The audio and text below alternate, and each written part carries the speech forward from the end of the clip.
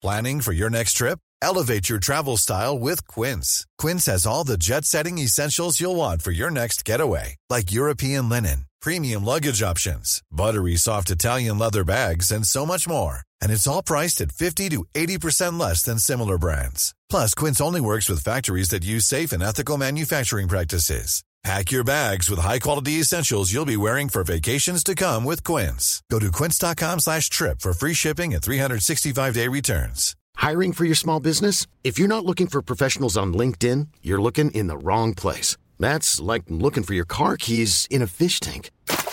LinkedIn helps you hire professionals you can't find anywhere else, even those who aren't actively searching for a new job but might be open to the perfect role. In a given month, over 70% of LinkedIn users don't even visit other leading job sites. So start looking in the right place. With LinkedIn, you can hire professionals like a professional. Post your free job on linkedin.com/achieve today.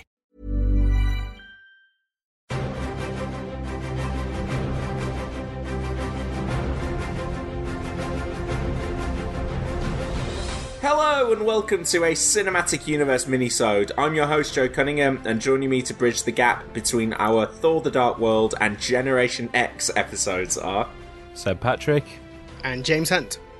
Seb, on a scale of 1 to 10, how much are you looking forward to our Generation X episode? I'm just deeply, deeply sorry. I was not involved in the discussion. If I had been responsible for choosing our next bad TV movie that's only available on YouTube, it would have been Justice League 97. But there we go. Here's what happened, listeners. We all kind of we got to a stage in we were like, Infinity War's coming. We've got 3 episodes we can pick out. We knew we had to drop in an MCU one in there beforehand. So Seb had a choice. He went for Superman 3. I had a choice. Mine is coming the week after Generation X. It's going to be fun. And James picked Generation X. So please address all of your complaints to James Hunt on Twitter directly. I think your choice is going to make people nostalgic for the days of Generation X, to be perfectly honest. But, well, let's see. It's also bad, but hopefully we're following it up with the greatest thing ever committed to celluloid the week The problem after, is, so. we've done all the good movies, so now we just have the bad ones left. No, we've got some good ones still hanging out there. We've got, The Dark Knight Rises. Yeah, no, you know. We've got Spider-Man 3. We're about to head into a good MCU run, and I'm looking forward to Spider-Man 3. I think Spider-Man 3 is going to be a really interesting one. And I think I've not seen that film for a very long time, but I have a sneaking feeling it holds up a lot better in a post-Mark Webb world. We'll see. It might. A lot of these films might hold up well on the podcast in a post-Generation X world as well. So, hey, look, I haven't watched Generation X yet. It could be brilliant. No, me either. I'm scared. I did click onto the YouTube video and kind of track through a couple of things and went, ew, oh, what's this?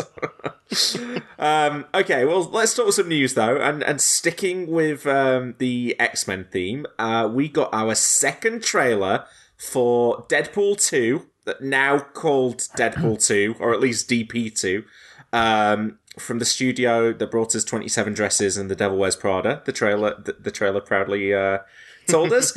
And James, are you still unsure whether this movie is going to do X-Force? No, okay. Oh, man. I concede that it probably will. They've spiked 2 of our bits of speculation from last time, which is, confirming that it is X-Force. And this trailer has confirmed that the title of the movie is Deadpool 2, which I'm really disappointed by, because I honestly would have been so delighted if it was called Untitled Deadpool Sequel.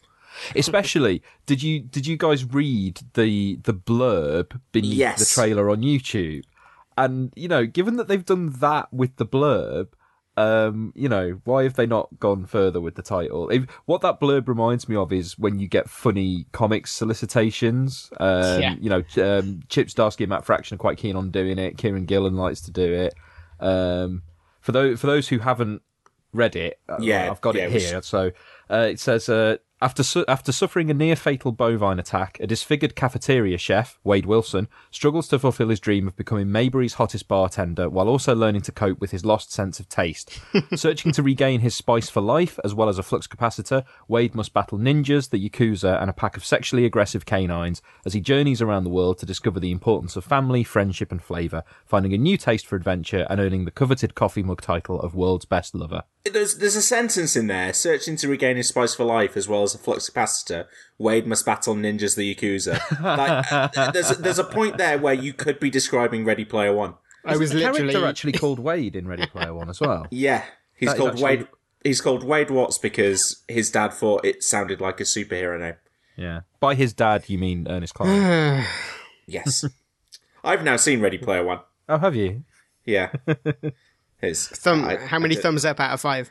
I didn't like it very much. I'm not surprised. It kept the How many element of Ecto the book. 88s out of Yeah. 5? It kept the element of the book that I disliked the most, and while it switches out the references to become different things, the plot remains largely intact.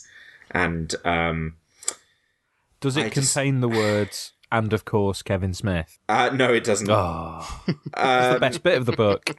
I basically spent most of my time watching the movie going, it's not that it's bad, it's just I wish everyone involved had spent their time doing something else. Alan Silvestri does the score, and there's points where he recreates the Back to the Future motifs, and the DeLorean turns up, and like the crowd were like cheering. There's a like Batman's in one shot, and everyone's, and it's just like references, yeah.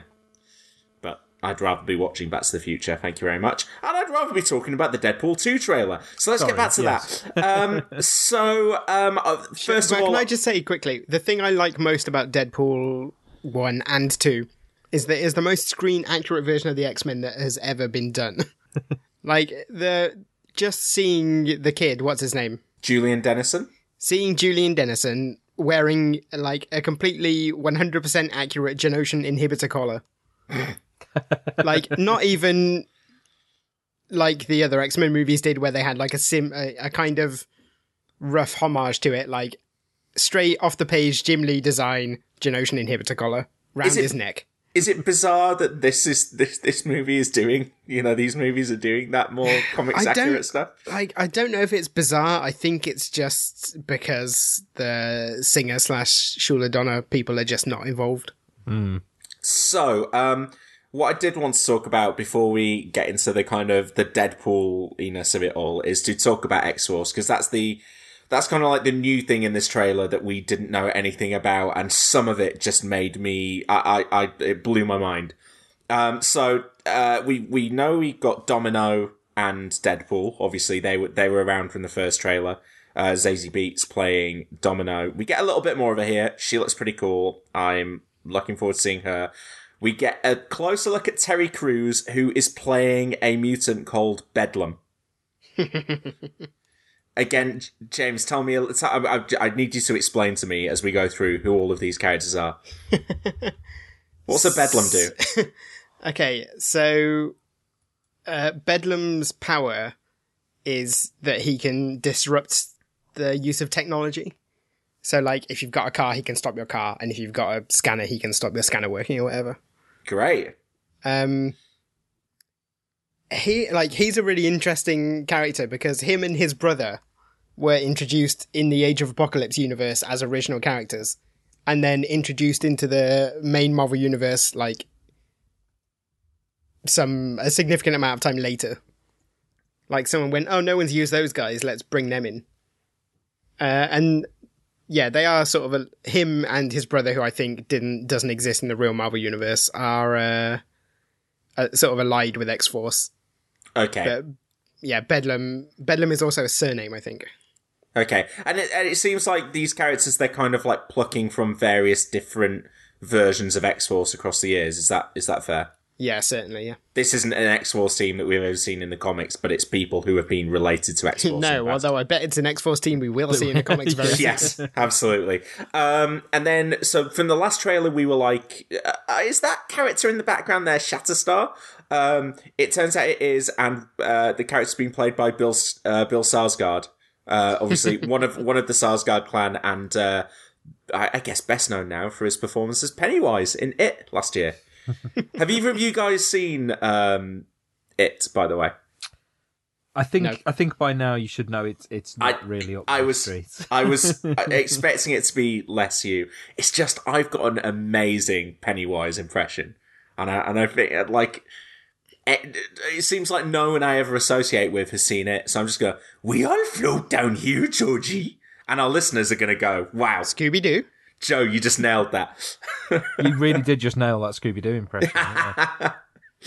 Well, to be honest, that's not massively far off what Bill Skarsgård is doing in the movie. So yeah, Bill Skarsgård's playing Shatterstar, and then we have an actress called Shioli Kutsuna, whose work I'm not familiar with.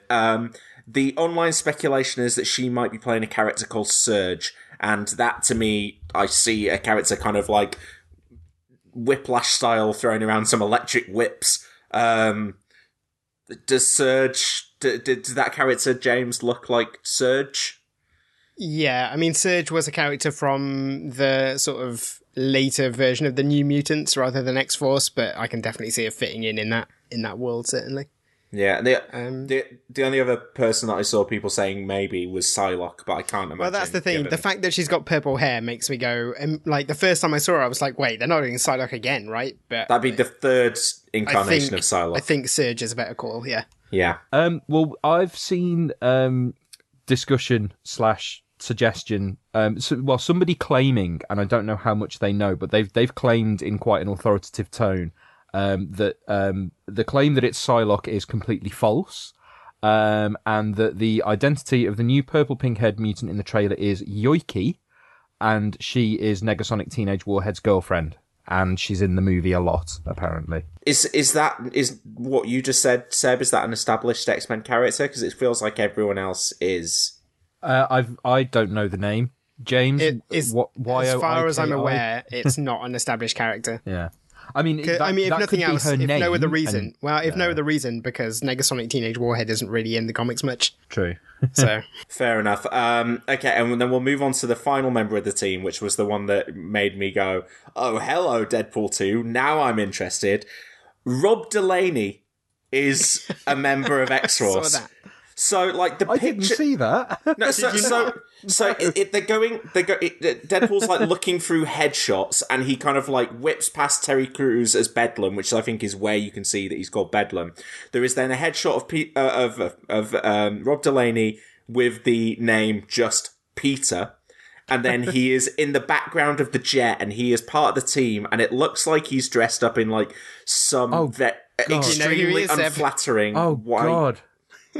Is he Pete Wisdom? It looks like he's Pete Is Wisdom. Rob Delaney playing Pete Wisdom? I did oh just my look like God. I did some Googling around this, and Pete Wisdom was the only character from X-Force that I could vaguely imagine it being. So tell me who Pete Wisdom is. Pete Wisdom is like the X-Men's John Constantine. Wow, okay. In the comics, he's a British secret agent, and he's created by Warren Ellis. Yeah. And he has like these powers, which are that he can turn his fingers into like hot knives. Is the term? He it was when Warren Ellis was writing X-Force. Excalibur. It was Excalibur, sorry, yeah. And he then got a spin-off because he was paired up with Kitty Pryde. He was in a relationship with Kitty Pryde that was quite controversial at the time. But he was then... It was called Pride and Wisdom. which is a good title for a series. It's a good title for an ITV detective drama as well. But then, no, he was in the 2000s. Paul Cornell did a 4-part miniseries based around him, and that was pretty much where Paul Cornell established MI13, which is the British government's superhuman dealing with arm, and that fed into also Paul Cornell's run on Captain Britain and MI13, where Pete Wisdom was also a major character. And then no one's really done anything with him since, I don't think, but he's great because he's just a cynical British guy dropped into superhero stories. I think it's fairly fair to say if Rob Delaney is playing him, he probably won't be British. No, he's not going to be British. But equally, Rob Delaney has the most American accent of anyone. Well, Rob Delaney is an American with quite British comedic sensibilities. So, True. I can see that working. If you're going to make Pete Wisdom American, then that's decent. Yeah, that's a good guy to casting. go for. Wow, that'd be amazing. That suddenly made me significantly More excited enthused than for anything else in this film. trailer. Yeah. Because Rob Delaney's the best, right? Yes. I can't imagine him playing it British. I don't know if I've ever heard him doing British, but I guess he's lived here for long enough that maybe he can. I can see him playing it like deadpan cynical, like he does on Catastrophe. Yes. Like, definitely. Which is just one of the best shows on TV, isn't it? Just Yes. so great. So that was what I was most excited about from the trailer. I guess apart from that, I just got to say, this is one of the best trailers I can remember seeing. I just thought, like, the music choice was perfect. It so perfectly, like, encapsulated the tone of the movies. And I thought it settled on the right amount of meta narrative. Like, some of the other ones, I think it's like, okay, I get the joke, you're rewinding, you're doing the CG. Like, it was fourth wall breaking, but it still felt like a functioning trailer. And I just thought, start to finish, this for looks me as like an well, absolute especially hoot. Because they've changed directors, this gave me a confidence, like, oh, actually, they are going to manage to retain the tone and given style of humour and stuff. And I know, Joe, you don't like talking about this stuff, but given that there are stories out there about it possibly not having tested brilliantly, I just think that those stories are always impossible to know whether they're true or bullshit. Well, so. it wasn't. There was also a story about it testing incredibly well. Came well, out there you after go. the trailer, right? but this is and the point is, what the trailer seems to say is that unless they've just stuck, they've done the thing of sticking all the best bits in the trailer, which I don't think is the case, because it's not even if the trailer has a load of, oh wow, these are amazing jokes. It's just more that the trailer gives you a sense that the feel of it is very much the same kind of thing all over again. I was it's happy kind to of weird, see actually. Vanessa. I was very happy to see Vanessa. Yeah. I was very happy to see basically like all of the elements of the first film, but like ramped up. It just looked like it was the same but more. The implication I got from Vanessa's appearance is what I was hoping for from this film, which is she's still around. It's just she's not involved in this particular story, but she'll probably bookend it at least. And you wonder. I also wonder She's how not just much. been written off. I wonder how much X-Force actually plays into this movie. I could very much see like that team coming together in the third act to lead into the X-Force movie. We don't know whether they're going to be there start to finish or whether it is going to be kind of like glorified cameos in the third act. I mean, I think Domino will be around for a bit longer, but the rest of them, I'm not sure. So, James, what do you think now about those odds for an X-Force movie? I mean, I can't see these guys headlining a movie. What? Why not? They've hired Terry Crews. They've hired Bill Skarsgård, who is pretty big right now. It's got Josh Brolin and Ryan Reynolds. Yeah, okay, maybe. Yeah, I guess they're not people who've been in movies I've seen, so put it that way. Yeah, but they are big names. I think I was very impressed that. So when I talk about the meta-narrative stuff, like getting a bit too much in some of the other trailers, the fact that here you've got Ryan Reynolds in character as Deadpool trolling his real-life wife, Blake Lively, with a Sisterhood of the Travelling Pants joke in the trailer. That's the kind of meta humor that I want from this. I don't need us to like stop and do like a painting to camera for 30 seconds and then tag something onto the end. That I thought was really funny. And then I thought the Ryan Reynolds' delivery of the last gag about like, why continue after 2 when you've absolutely nailed it. I thought that was really funny, and I just assumed that they were still talking about the Sisterhood of the Travelling Pants as well. So I really enjoyed all of that stuff, and I've kind of been like, Deadpool, the first one, I think it's good, but flawed. Well, this is something I was going to bring up, actually, is that we're all, like, really excited for Deadpool 2, even though we're all kind of about 50-50 on Deadpool 1. Because when Deadpool 1 is great, it's great, and when it's bad, it's really bad. I think Deadpool 1, though, is more than a lot of superhero movies, one that I could just stick on in the background while I'm doing something else, and kind of... I think it's probably more rewatchable than... Yeah, I've landed on it a couple of times and watched chunks of it while it's on. And yeah, I mean, it's not that it's perfect, and it does have bits that aren't as great, but... the stuff that it does well is so much fun that any film that's going to have some more of that is going to be worth watching to an extent. Yes. Then again, we all said that about Guardians 2. And I loved Guardians 2, so... You incorrectly loved Guardians 2. I saw someone on Twitter, by the way, say, James Gunn came out of an Avengers Infinity War screening and was like, it's the most amazing film ever. And then someone went, yeah, but he thought Guardians 2 was good as well. I don't like the way this narrative has gone one bit. I'm not quite as much on James's with your side opinion. Here. Because it's unfair and it's wrong. Guardians 2 is fine. It's fine. It's not a bad fine movie. At best. It's just not I just don't think it has left the same imprint that the first one did by a long shot. This, though, I think the charm of the first Deadpool is that it throws so many jokes at you and it does so much so fast that, that's what I mean. When you're half paying attention to it, you can kind of glance back over to the TV and oh yeah, and that's a joke that just landed. That was funny. And I think, with a bigger budget so they can do more action, or do the action on a bigger scale, and if the script hits those high water marks, I still think there's very few things in superhero cinema that has been as funny as the International Women's Day joke. And if they can do stuff like that, if they could do more about pegging, Joe will be very happy. I'm pro Peggy and pegging when it comes to superhero movies, and if they just if you can achieve that at a more consistent rate, then Deadpool 2 could be amazing. And I'm really looking forward to it. I think it's bizarre, by the way, that we've had these 2 trailers in 2 weeks with Josh Brolin playing the villain, and yet I kind of had to remind myself at the end of the Deadpool 2 trailer, that's the same guy. So I think any fears about that there being too much Brolin have been allayed. I think, yeah. And I wonder how much Cable there is in there. Is it, or whether he's going to be largely absent and just kind of the threat in the background again before he probably joins the team. I mean, it does seem kind of notable that, in the past I've said it's really easy to do Cable as a movie because he's just the Terminator.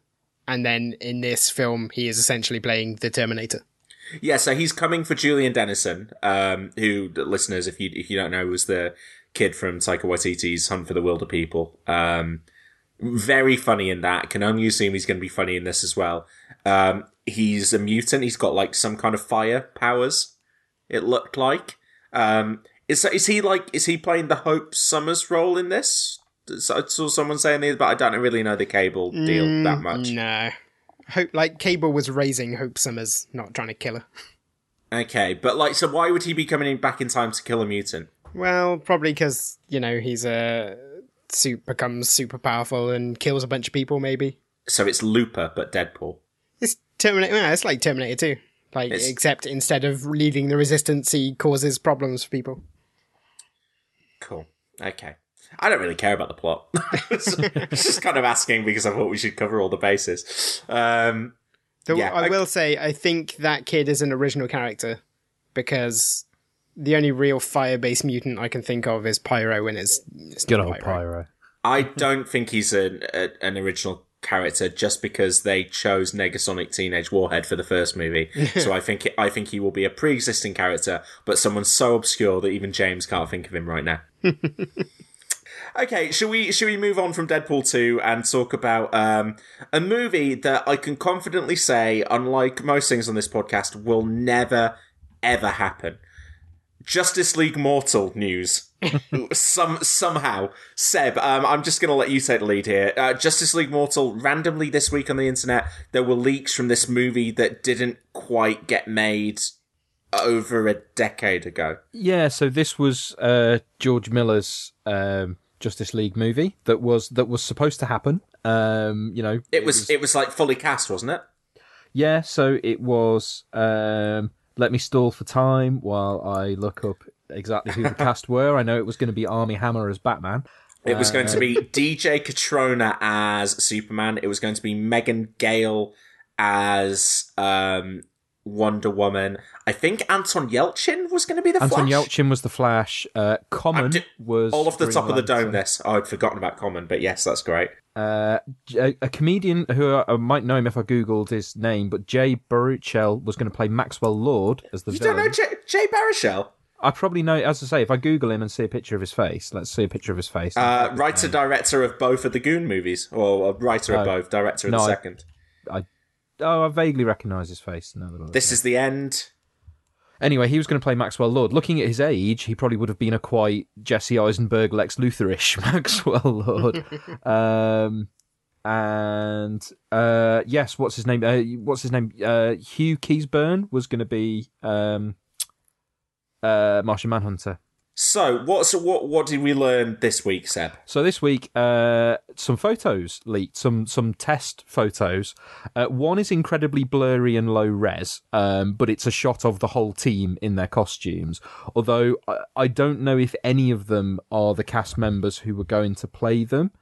I believe that is the Wonder Woman actress potentially, right. But I'm not. It's definitely not DJ Katrona as Superman. Even though there is also a better quality picture of him in his Superman costume, which, wow. Oh, sorry, it was not Anton Yelchin. It was Adam Brody who was going to play the Flash. So who was Anton Yelchin? Because was he Aquaman? He was going to be in it. Santiago Cabrera as Aquaman. Oh. Anton Yelchin as Wally West. Oh, right. So he wasn't going to be the Flash, but because the Flash was going to be Barry. Teresa Palmer as Talia al Ghul, and if I remember correctly, basically the big showdown of the movie, because we've since had like a lot of the plot details of what this movie was going to be leaked. If I remember correctly, it was that the big ending was going to be that Adam Brody's Flash died, and Wally West took up the mantle.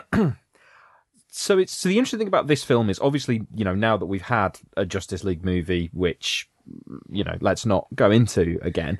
Well, a little bit of news on that is now officially, it's no longer in any theatres, is now officially the lowest grossing movie in the DC Extended Universe. Wow. Which is quite astonishing. Ouch.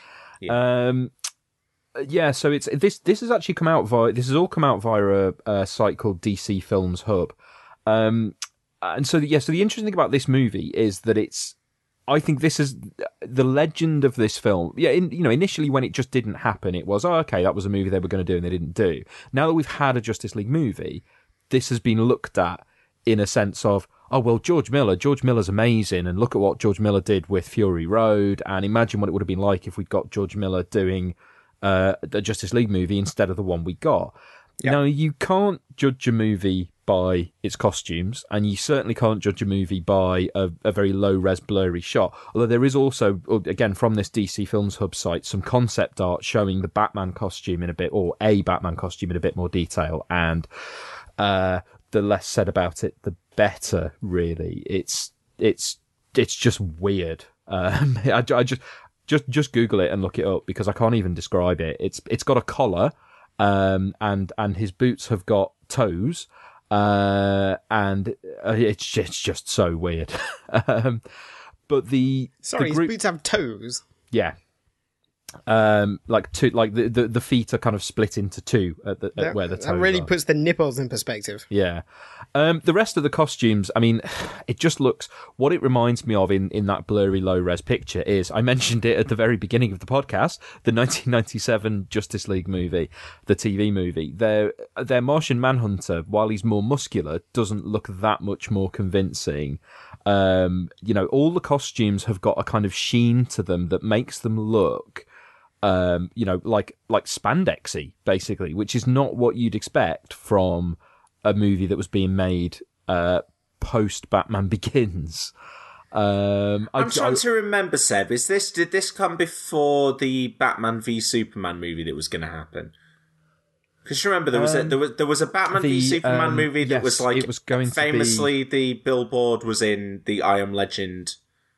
It actually appears in I Am Legend in Times Square. There is a billboard for Batman v Superman, and it was going to be like, because it was one of the studio's forthcoming movies. Who was going to direct that? It was I'm sure that Wolfgang Peterson. That was it. I knew it was somebody beginning with a W. That was supposed to be post Superman. No, it was pre-Superman Returns. So that was going to be in 2004. So this post dates that, and it post dates Superman Returns. I find it weird that they were ever going to do a different Batman while Christian Bale was still the current Batman. But the thing that really, so there is also a close up of the Superman costume, which. So it does a few things. It does the cape going into the shield, like the Injustice and Tyler Hoechlin Supergirl version. The S shield is a very authentic S shield. It's got a yellow belt. It's got underpants on the outside, but they're blue. So it's got the texture of as if he's wearing the red pants, but they're blue. And the boots are blue, but they've got a weird kind of bit of red trim that makes them look like the boots from the first Amazing Spider-Man film. But again, it looks like a TV show costume. It doesn't look like a movie costume. It's got no texture, and it's just weird. And he just doesn't look like Superman to me at all either. But do you know what I think, Seb? I think that George Miller was making. I think this was like before this, back when these superhero movies really didn't have that much desire for like comic book fidelity. Back when the X-Men were wearing leather suits and that kind of thing. And I think that George Miller, who is not someone who's going to listen to, be bothered about that kind of noise to begin with, I think he was making a movie that he wanted to make, and probably, and I say this with the greatest respect, people like you and James were the last people he had in mind when he was putting together his Justice League Mortal film. You say that, but with the Superman costume, it's not so much, it's off-model or whatever, because what's interesting is that it makes design choices that Warner's and DC would go on to make in the New 52 and Man of Steel. But if you look at that group shot, what it looks to me like is an attempt to pull away from what X-Men and so on were doing in terms of, these costumes aren't going to look like the comics. This looks like someone trying to do costumes that look comic-y, but without anything like the skill and balance that the MCU have managed in terms of finding something that looks like a comic book costume, but that also looks realistically like a movie costume, because these look cartoony. I think they look fun. I think they look really fun. I like the Green Lantern one, but that's because the Green Lantern one seems to be based on the Kyle Rayner, Jim Lee designed costume that he briefly had, which I really like and nobody else in the world does. But it's just, I can't shake the image of the 97 TV movie. I think it's the Flash costume particularly, which again, from what we can see, looks far more like the comics version than either the TV show or certainly the movie. Wonder Woman looks very like the Wonder Woman movie costume that we got. Batman looks weird. He doesn't look like the concept art. It looks more like armor. But he's got big Kelly Jones style bat ears, much bigger bat ears than you've seen like in any of the movies. What, stereophonic ears? Yeah. It's Martian Manhunter as well that just looks, not great. And yeah, as I say, and the Flash looks like the Flash. Yeah, and you're wary of saying, this movie looks like it would have looked cheap and terrible based on what is a test shot and is possibly not even representative of what they would have ended up doing. We can't speak for what it would have been like in terms of the story or the look and feel, whether it would have been better or worse than the existing one. But what it doesn't do is it doesn't make you look at it and go, "Oh, I wish we'd had that movie right there instead of the Justice League that we got last year." It doesn't make you look at this and say, "I wish we'd got this instead of the Justice League we got last year." It makes me look at this and go, "God, I wish someone would have fun with these characters." I get that's that. what this looks like. And I mean, what George Miller would have been coming up into this off Babe, Pig in the City and Happy Feet.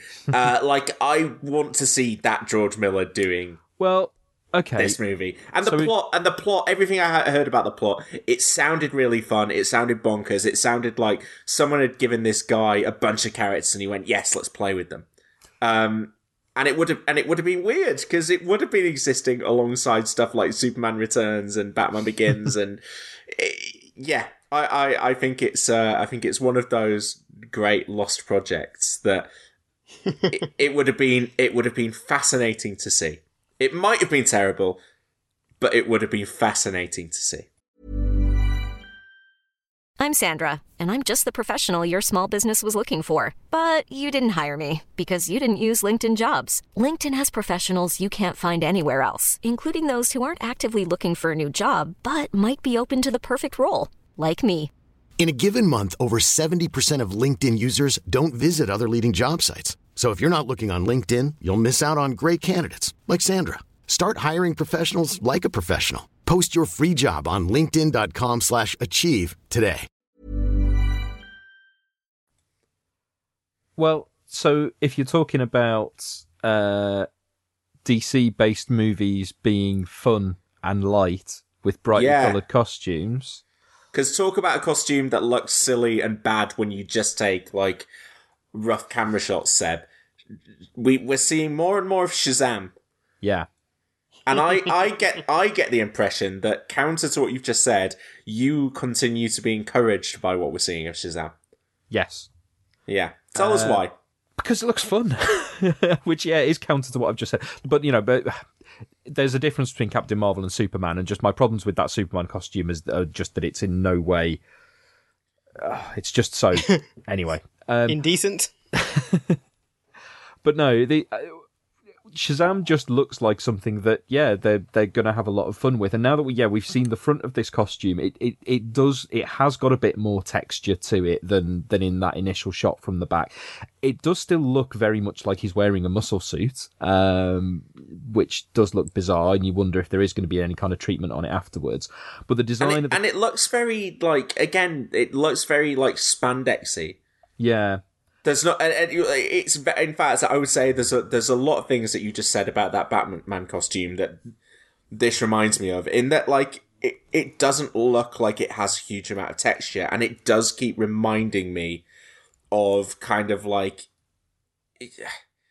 superhero costumes that you would see in cheap parodies of superhero movies. Having said that, I kind of agree with you that I'm so intrigued by what they're actually making here. Well, this is the thing, because there's a difference between a superhero costume that looks cheap and childish and silly in a movie that is supposed to be a proper, heavy, take on a superhero. There's a difference between doing it in that and in a movie which gives every indication that it is going to be a light-hearted movie about what a kid's idea of a superhero is. I was going to say, it looks like if you were doing big but a superhero film, this is what the guy would wear. Yeah. Do you know what? If you told me right now, and I think part of it is the hairdo that Zachary Levi has, which is very obviously dyed black, almost as if it's painted around the edges, and slicked back. If you told me that this movie was about a kid whose action figure of a superhero came to life, I would believe you. Yeah.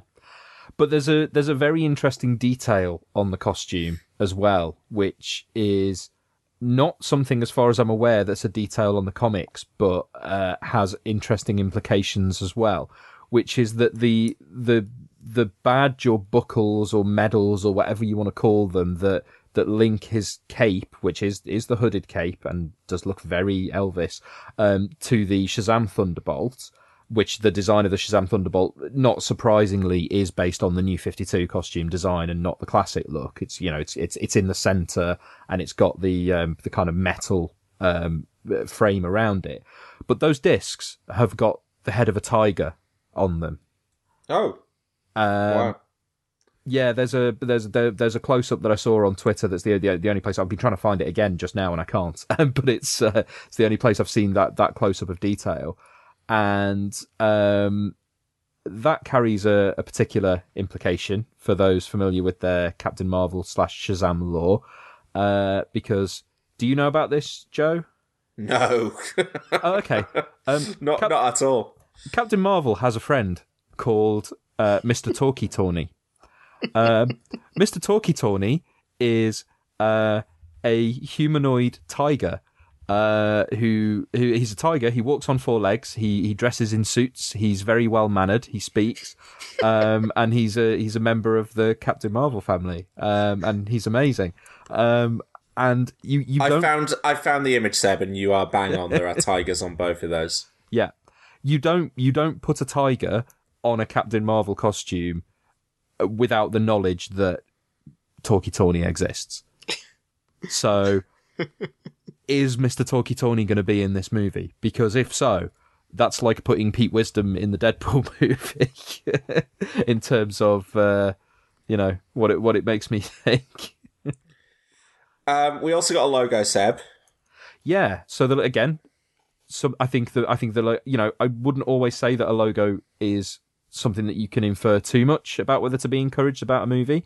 I do remember saying when that Justice League movie came out, oh wow, it's not metallic, it looks comic booky, and then they made it metallic by the time the movie came out. But there's two things about this. One, it just looks bright and fun, and two, the movie's title officially has an exclamation mark in it. The movie is not called Shazam, the movie is called Shazam! Like Mother. Well, this is the thing. I've just been looking at other movies that officially have exclamation marks in the title. Moulin Rouge, Airplane, Mamma Mia, Goodbye Lenin is a good one. Tora Tora Tora, Mars Attacks, Stop or My Mum Will Shoot. That's got an exclamation mark after the stop, not after that the is the company this is keeping. Well, I think Mars Attacks and Goodbye Lenin and Airplane. If you include our Patreon bonus that we've just put out, that is the second consecutive podcast where Stop or My Mum Will Shoot has been invoked on Cinematic Universe. Well, there you go. Who'd have thunk it? Never let us say we're not a niche. But again, it feels like they have deliberately set out to give people a certain impression by putting out that logo, by it having the exclamation mark in the title. It feels like it's telling people this is going to be fun. Yeah, I totally agree. I'm interested by this in a way that I'm not interested in a lot of DC's other current projects. And I remember I'm still kind of sure that Aquaman's not going to be as bad as we think it is because of James Wan. But I saw that character in Justice League, and there's only so many mans I can say. And this just looks like something different. And as I said, when the pure volume of superhero stuff that we have out there now in movies and TV, as soon as something looks different, I'm interested. Well, that's the thing, isn't it? Especially from DC, who have been so monotonous for basically the entirety of this century. Yeah, I mean, it's not that different is always good, because Suicide Squad is different. But yeah, this looks different in a very fun and experimental way. And there's also among the set pictures, we've had some pictures of him fighting Mark Strong as Dr. Sivana as well, with a scar over his eye and being bald and looking menacing, and once again reminding us that Mark Strong's calling in life was to play Lex Luthor.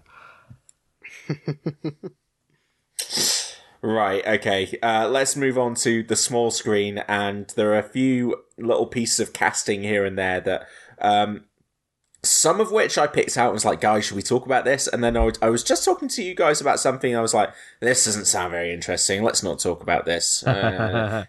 This guy's been cast in Daredevil, and you guys were like, wait a minute, he's been cast as what? As who? Could he be this? And so Jay Arley is an actor who has been cast in Daredevil season 3 as I'll read what the description is that they've put out there. He's going to be playing a character called Rahul, in quotes, Ray Nadeem, who is described as an honest but ambitious FBI agent willing to go to any length for his family. And I was like, guy cast as FBI agent in Marvel Netflix show, give a shit. And you guys were like, no, Joe, that means that's probably a character and they're doing an arc. So tell me what the character is and what they're doing. It means that they could be doing the best ever Daredevil story. which is... I mean, that's a bold claim. I know it is, because people are going to... they're doing Brian Bendis' best ever Daredevil story. Yeah, so I mean, let's clear up the name of the character, because the name of the character is not pre-existing, but I suspect the name of the character will have been changed to fit the ethnicity of the casting and the fact that the character in question in the comics appears in like 3 issues, and I had to do a lot of Googling to find out what his surname was, because I don't even know if his surname's mentioned in the comics or if it was in like a handbook or something, because I can only recall him being called Henry in the pages of the comic itself, but Henry Dobbs is the character's name, apparently, according to various wikis.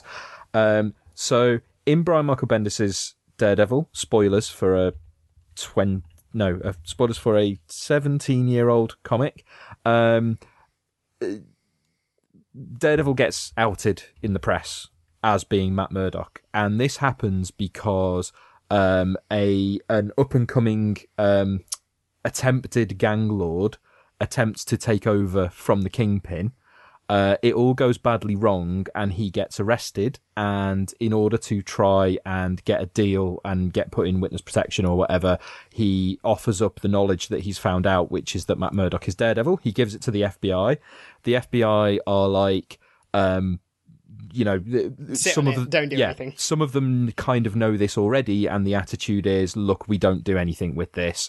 But one FBI agent, whose, I think, girlfriend or wife or whatever is a reporter, and they're in slightly desperate financial situations, gets the story out to the press that way. So an FBI agent willing to go to any length for his family rather suggests an FBI agent who would leak Matt Murdock's identity to the press. And speaking as someone who has dropped off Daredevil, that's something that would get me back in, because, not only in the comics is it a great story, and it really, really is, and it obviously it leads to so much stuff, and there's long-running, years-long plot lines as a result, but I'm sure I've talked about this before, that I think something that superheroes in movies and television haven't explored to their fullest is secret identities, and the whys and the wherefores, and the logistics, and what happens if they're compromised. And Daredevil is the perfect place to do that, as the comic showed. And a TV show that is about an established superhero having their secret identity outed, and properly outed in the press, could be fantastic. Do you think that there is a way that you combine this out storyline with Born Again, which is what this is the point I was going to make, which is that Out follows similar lines to Born Again in that it's essentially the destruction of Matt Murdock as an effective tool for him to hide behind. But Born Again manages to reverse it, doesn't it? Yeah, but in Out managed to reverse it eventually. Well, it took a literal hand wave to get rid of that. Yeah. But I think it would be possible to combine them, because all you need to do is beef up the Kingpin's role in Out. In Out, the Kingpin is kind of around, but incidental to the story. Well, I mean, the inciting incident is the Kingpin. Well, the attempted assassination of the Kingpin. Yeah. Taking him off the board, and then he comes back onto the board in a big way after Murdoch's been outed. But whereas in Born Again, he is in Born Again, he finds out the information from someone who finds out from Karen Page. Yeah, and given the Flash, I mean, I'm suddenly getting interested in the Marvel universe again, the Marvel Netflix universe again, because we're talking Kingpin. But when Kingpin turned up in Daredevil season 2, there was that implication that maybe I should look into this Matt Murdock character a little bit more than I had done before. Yeah, I mean, the way I see this story going is that the Kingpin attempts to do that, and then the FBI / Daredevil stop him, and then this FBI character goes and does it anyway. Yeah. Yeah. Because that to me seems like he goes, well, if he's not going to do it, I can get rich off it, so I'm going to do it. It's interesting that what's happening, I think, with the Marvel Netflix universe, in that we discussed a couple of weeks ago how it looks like The Defenders was a one-off thing and won't be happening again. But fuck for that. but now everything else is just continuing apace. So we've got Daredevil season 3 coming. Iron Fist season 2 is filming as we speak. Luke Cage season 2 is coming. Jessica Jones season 2 we've just had. I'd be stunned if we don't have a season 3. The Punisher season 2 is filming. So they're just, it seems like now that kind of interconnectedness and building towards the Defenders, and like, okay, so we won't do a Daredevil season this year because we've got Luke Cage and we've got just, that kind of like that staggered approach. Mm-hmm. It seems like that's going out of the window, and like Netflix just want as much content as possible. It seems like we're just going hell for leather, and these shows kind of now they're being allowed to be their own thing, which maybe is a good thing. That the Defenders has stopped being. I will say, having seen Jessica Jones season 2, and knowing that Iron Fist is in Luke Cage season 2, the interconnectivity is not completely out of the window. I don't mean it like that, but I mean more about like we are telling our own stories rather than being concerned about setting anything up or like.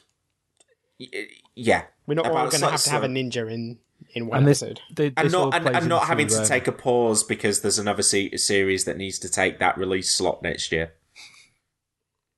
You can just go ahead and make your Daredevil seasons now. Mm-hmm. Hopefully, anyway. This might all play in as well to the speculation that I enjoyed from you guys that that Marvel TV stuff is actually not actually canon. Which as soon as you allow that idea to take root in your head, you realise how much better off it makes everything if it's not having to worry about that. And it's like we accept alternate continuities, in comics and in DC do it with the movies and TV. So yeah, why do the MCU TV things have to actually be in the MCU and not just a different version of the MCU, where some of the stuff in the movies can have happened to the TV shows, but yeah. There's a moment in Jessica Jones season 2 where she says something like, "I'm the only one strong enough to stop this person," and you go, except for the millions of people out there who could also do it. Yeah, it's on that point. In this week, there was those quotes from the Russos talking about like that said they explored the idea of involving the TV characters in Infinity War, and ultimately they were like we've got 60 characters to deal with. We don't it's hard enough knowing what James Gunn wants to do with his characters and what Taika Waititi wants to do with his characters, and trying to liaise with those guys before we start thinking about showrunners and all of those casts as well, which I think is completely fine. I don't believe everything the Russos are saying about Infinity War because I still think Captain Marvel's going to be in it, but I believe that. No, I think that is bullshit, honestly. I think that is a diplomatic way of saying it was never going to happen. Oh, no, sorry, but I what I do believe is that they're not in the movie. I think they probably looked into a way of is it worth doing a cameo, and them going, no. That's about as far as I think they considered it. Yeah, sure. Interestingly, though, and I think that this might be the kind of the doff of the hat that the Marvel Cinematic Universe makes towards the TV shows. We've talked. Agents of S.H.I.E.L.D. just had its 100th episode. They've talked about this season's finale potentially being at the end for Agents of S.H.I.E.L.D. It's been written so that it possibly could be. And Jeff Loeb has been giving some quotes saying that a surprising reveal in the finale will kind of answer the question about, or address the fact that none of the Avengers know that Coulson's alive. And I do wonder whether maybe as kind of just okay, we'll acknowledge this, that there might be a cinema character cameoing in the finale of Agents of S.H.I.E.L.D. Captain America, Chris Evans shot on an iPhone with his moustache, going, thanks, Coulson. Yes, that's exactly the kind of thing I expect it to be. But yeah, the other way around, no, I don't see it. And to be honest, all of the Avengers could show up in an episode of Agents of S.H.I.E.L.D. And I wouldn't I still wouldn't consider that canon. I was going to say, you still wouldn't watch it. It would have to be the other way round for me to consider it canon at this point. I mean, I don't even acknowledge that Agents of S.H.I.E.L.D. and the Netflix shows exist in the same universe, to be perfectly honest with you. Yeah. Okay. A brief bit of news on Luke Cage. Annabella Sciorra has been announced as playing Rosalie Carbon in Luke Cage Season 2, who apparently is a character who has ties to the Punisher. And that's only because she's like a mafia boss or whatever in the Marvel Universe, and the Punisher gets involved with every low-level mafia character in the Marvel Universe. I wouldn't read anything into that. No, well, I was just more interested that the actress was in the third season of The Sopranos playing a kind of a squeeze of Tony Soprano, an extramarital activity of Tony Soprano, and she is kind of like an incredible firebrand in that series. So I just thought it was worth mentioning because that's pretty cool. And then we'll move on to the DC TV shows just for one little tidbit before we get to the pitch. John Constantine is going to be a season regular in Legends of Tomorrow season 4. Or season Thor. That'd be cool, wouldn't it? Seb, what's your thoughts on that? He's been like popping up. He's been popping up in little cameos and little arcs in the DC TV shows. I saw a picture of him in it, and just the look of him in the costume. My comment at the time on Twitter was that the TV version of John Constantine now looks like somebody cosplaying as the TV version of John Constantine. Fine, I guess. You know, I just, aside from the fact that, as we've discussed, I like the Keanu Reeves movie, I can't have any interest in any version of John Constantine that isn't the one that ended several years ago. Like, I can't even get interested in, even though I gather some of the more recent stuff in DC since Rebirth has been quite good. It's just not the same character, and so much of what I like about that character is wrapped up in that specific version of the character in his history. If they want to do Constantine or Legends of Tomorrow, then fine. I guess it makes sense as a fit. I gather that show is good fun, and if I had the time to watch it, I'd probably quite enjoy it. I apparently said Wally West has turned up in that show as a like, I'm not sure whether he's just got an arc, but he's kind of like one of the main characters in the episodes that are currently airing. And apparently they found a way for him to be fun and likable, and you know, like just all the things they didn't do in Flash with him. Yeah, exactly. But I don't think any fault of the actor. In fact, I just saw Kenan Lonsdale in Love, Simon, which is directed by Greg Berlanti, who's like the mastermind of all of the DC TV stuff. And it's a really charming film, and Kenan Lonsdale like has a small but like nice supporting role in that as well. So I'd add that in as like people connected to all of that stuff doing good stuff elsewhere. But yeah, Constantine is going to be a season regular on Legends of Tomorrow. That's all of our news this week, so we'll move on now to our final section, which is the pitch. And Seb and James have forgotten what last week's pitch was and haven't prepared anything. Correct? Yep. Yeah. Same as every week. This new format's working really well, isn't it? I like it. I do. I like it. I like giving you a week to ruminate on it, and then you can't blame me when you haven't prepared. Well, answers. You see, you can't blame me for not preparing, given what happens when I do prepare. Seb, you're here this week, so you've got at least a 1% chance. So you're telling me there's a chance? And we repeat, Seb, don't let this become a bit. Okay, so I think you will have fun with this, and I think you will both be able to come up with something on the fly, because it sounded like you almost did last week. I wanted to know, given that Thor: The Dark World kind of hopped between various different ones of the Nine Realms, which as yet unexplored Marvel world / location should be the setting for a movie. So, and I already know what James's will probably be. So we will. I said last week you can kind of use any Marvel. It doesn't have to be MCU. But yeah, a movie where you use an as yet unexplored Marvel world or location for the setting. So James, I'll let you go first, because it sounds like you had this in mind a week ago. Yep. So my pitch is Thor goes to the Savage Land.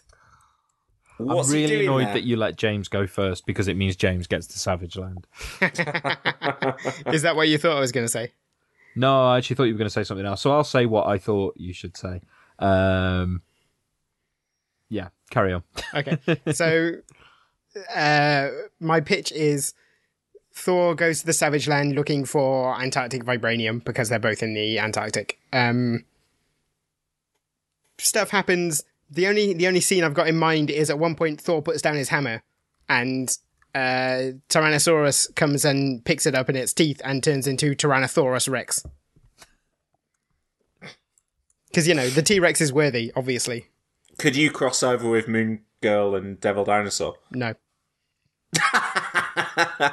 Okay, Thor goes to the Savage Land. Oh, and he fights Garrock.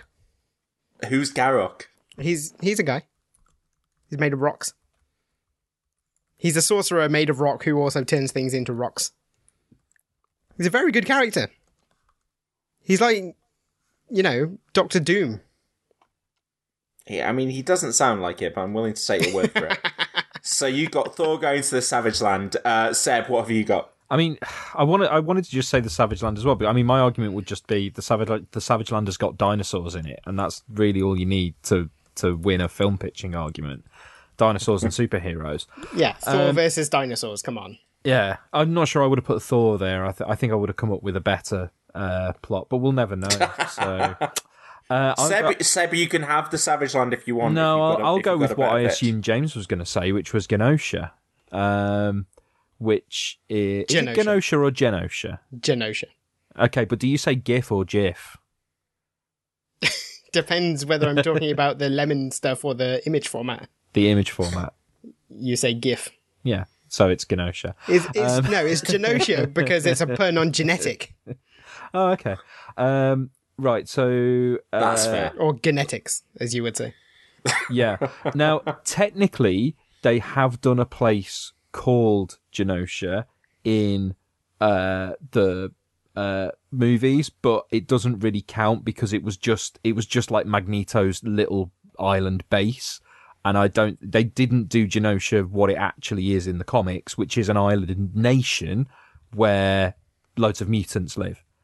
And what I would use it for is as a way of putting mutants in the Marvel Universe and explaining why we haven't seen them yet, which is that they all, including Professor Xavier, have been living on Genosha, trying to establish a mutant society, but Xavier and Magneto have fallen out, and so Xavier and his X-Men leave Genosha and come into the rest of the world, and then you've got X-Men in Marvel. So, I mean, the pitch was which location would you send Thor to, and what you've done is I would send Thor to an X-Men it movie. wasn't. No. You never said you had to send Thor there. Oh, okay. No, fair it was enough. just what world location should be the setting for a Marvel movie. I mean, if I was going to send before you Thor make a anywhere, I'd decision- send it that wasn't the Savage Land. I'd send him to Atlantis, but Joe, before you make a decision, I'm going to send you, using the magic of Skype, a picture of what Garrock looks like.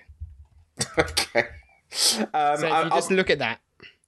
I'm not going to lie, James. I'm not impressed that you didn't listen to the pitch properly.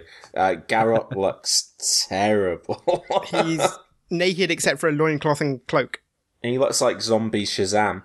He's not there a is zombie. actually His name is spelled with two K's as well. Garok. there is actually a way you could combine our pitches. Stop doing that. But I'm not sharing this. I was going to help you get the draw, James. How about the X-Men are also in the Savage Land? Because that's where they are 90% of the time anyway. Well, I was Right, going to say that in Ultimate Marvel, the Savage Land and Genosha are basically the same thing. Order, I do not order. recognise Ultimate Marvel. I don't recognise this kind of like, what if we can do a draw? What if we can negotiate No, with each I other? was trying to be generous because I'm obviously going to win. So Seb, you genuinely won that pitch from the moment that James said Yay. the words Tyrannosaurus. it was going to be a hard battle back from there. Let the public decide. Okay, that's the end of this week's minisode. Just before we go, I'd like to give just a quick update on my charity. What do we call it? I'm marathoning the MCU to raise money for Parkinson's UK. I think when I last updated everyone on the podcast, we we're kind of on about £300 or £400. I've now broken the £800 barrier, and I can see from the people that have donated that there are a number of listeners to this podcast that have donated before and since mentioning it on the podcast. So that's incredible. Thank you very much. If/when I break the £1,000 barrier, I will not only be watching all 18 movies in the MCU, but I will also be watching all of the one-shots as well, which takes it over 39 hours. And when I reach £1,000, I will also add another stretch goal. I haven't figured out what that is yet. I figured out what it is. Go on. When you hit £2,000, you should watch every episode of Agents of S.H.I.E.L.D. as well. James, again, I would die. I would die. Around season 2, I imagine. So it won't be that, but it maybe it could involve some TV stuff. You should include the episodes that have like Sif and Nick Fury and stuff in, just to keep it consistent. I could maybe include the episodes of TV that I actually do consider canon, which is Agent Carter season 1 and 2. But we'll see. So again, we're about a month out from this taking place, and I've cracked £800, so that's incredible. Thank you for your support, and I'll keep you updated with whatever nonsense I have to add into this. And also, right, so they announced that they're doing a big MCU marathon in AMC cinemas in North America, or in like a few of them. They're not even doing all the movies, you guys. They're doing 12 of them. They're skipping... Winter Soldier's one of the ones that they're skipping. Yeah, like, it's quite important to the overall narrative of the movies. Yeah. Could you imagine watching the MCU in in marathon format and losing and like going, do you know what, I'm going to watch Thor: The Dark World now, but in a couple of hours I'm not going to be watching Captain America: The Winter Soldier. So fuck you, AMC. I take your 31-hour marathon, which has probably got breaks in there as well, and I scoff at it and say, I'm doing 39 hours and I'm including the one-shots. I was going to attempt to offer some mitigation on behalf of AMC. I wondered if potentially, although actually they're not, I wondered if potentially doing Thor: The Dark World but not Winter Soldier would be to do with Infinity Stones, because it's Infinity War. However, they're not doing Thor: The Dark World either. They are doing The Incredible Hulk. And they're doing Age of Ultron, which I guess because it is an Avengers movie. But they're doing Homecoming. I like Homecoming, but that's not part of the overall narrative. Seb, they're all part of the overall narrative. That's the point. No, but if you were trying to be selective, you would certainly drop Homecoming before you dropped Winter Soldier. Yeah, exactly. And you would certainly drop Incredible Hulk before anything. So best of luck to everyone that goes to that, but you will not be achieving what Joe is achieving. No. And as Reese pointed out to me recently, I'm really going to have to do all of this again a year from now if I really want to do the entire like MCU capping stuff. It's going to be Avengers 4, which is going to be the time to do it. So let's see whether I'm still alive after this, and I can maybe contemplate a year from now doing it all again. Probably not, but maybe. Okay, but that is it for this week's show. Don't forget that our next episode is on Generation X. If you're enjoying the show, then please do subscribe on iTunes, Spotify, Overcast, your podcast app of choice. You can support us on patreon.com/cinematic universe. You can find more episodes of the show at cinematicuniverse.com. You can get in touch via Facebook, on Twitter @cine_verse. Or you can send us an email to editorial@cinematicuniverse.com. Thanks for listening, and we will see you next week. Goodbye.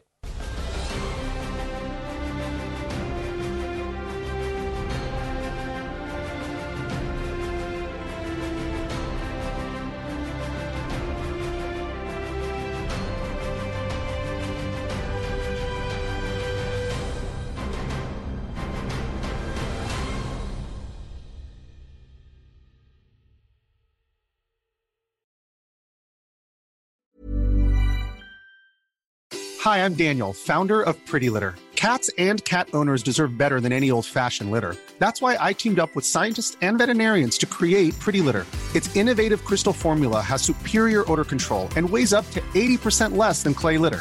Pretty Litter even monitors health by changing colors to help detect early signs of potential illness. It's the world's smartest kitty litter. Go to prettylitter.com and use code ACAST for 20% off your first order and a free cat toy. Terms and conditions apply. See site for details. Planning for your next trip? Elevate your travel style with Quince. Quince has all the jet-setting essentials you'll want for your next getaway, like European linen, premium luggage options, buttery soft Italian leather bags, and so much more. And is all priced at 50 to 80% less than similar brands. Plus, Quince only works with factories that use safe and ethical manufacturing practices. Pack your bags with high-quality essentials you'll be wearing for vacations to come with Quince. Go to quince.com/pack for free shipping and 365-day returns.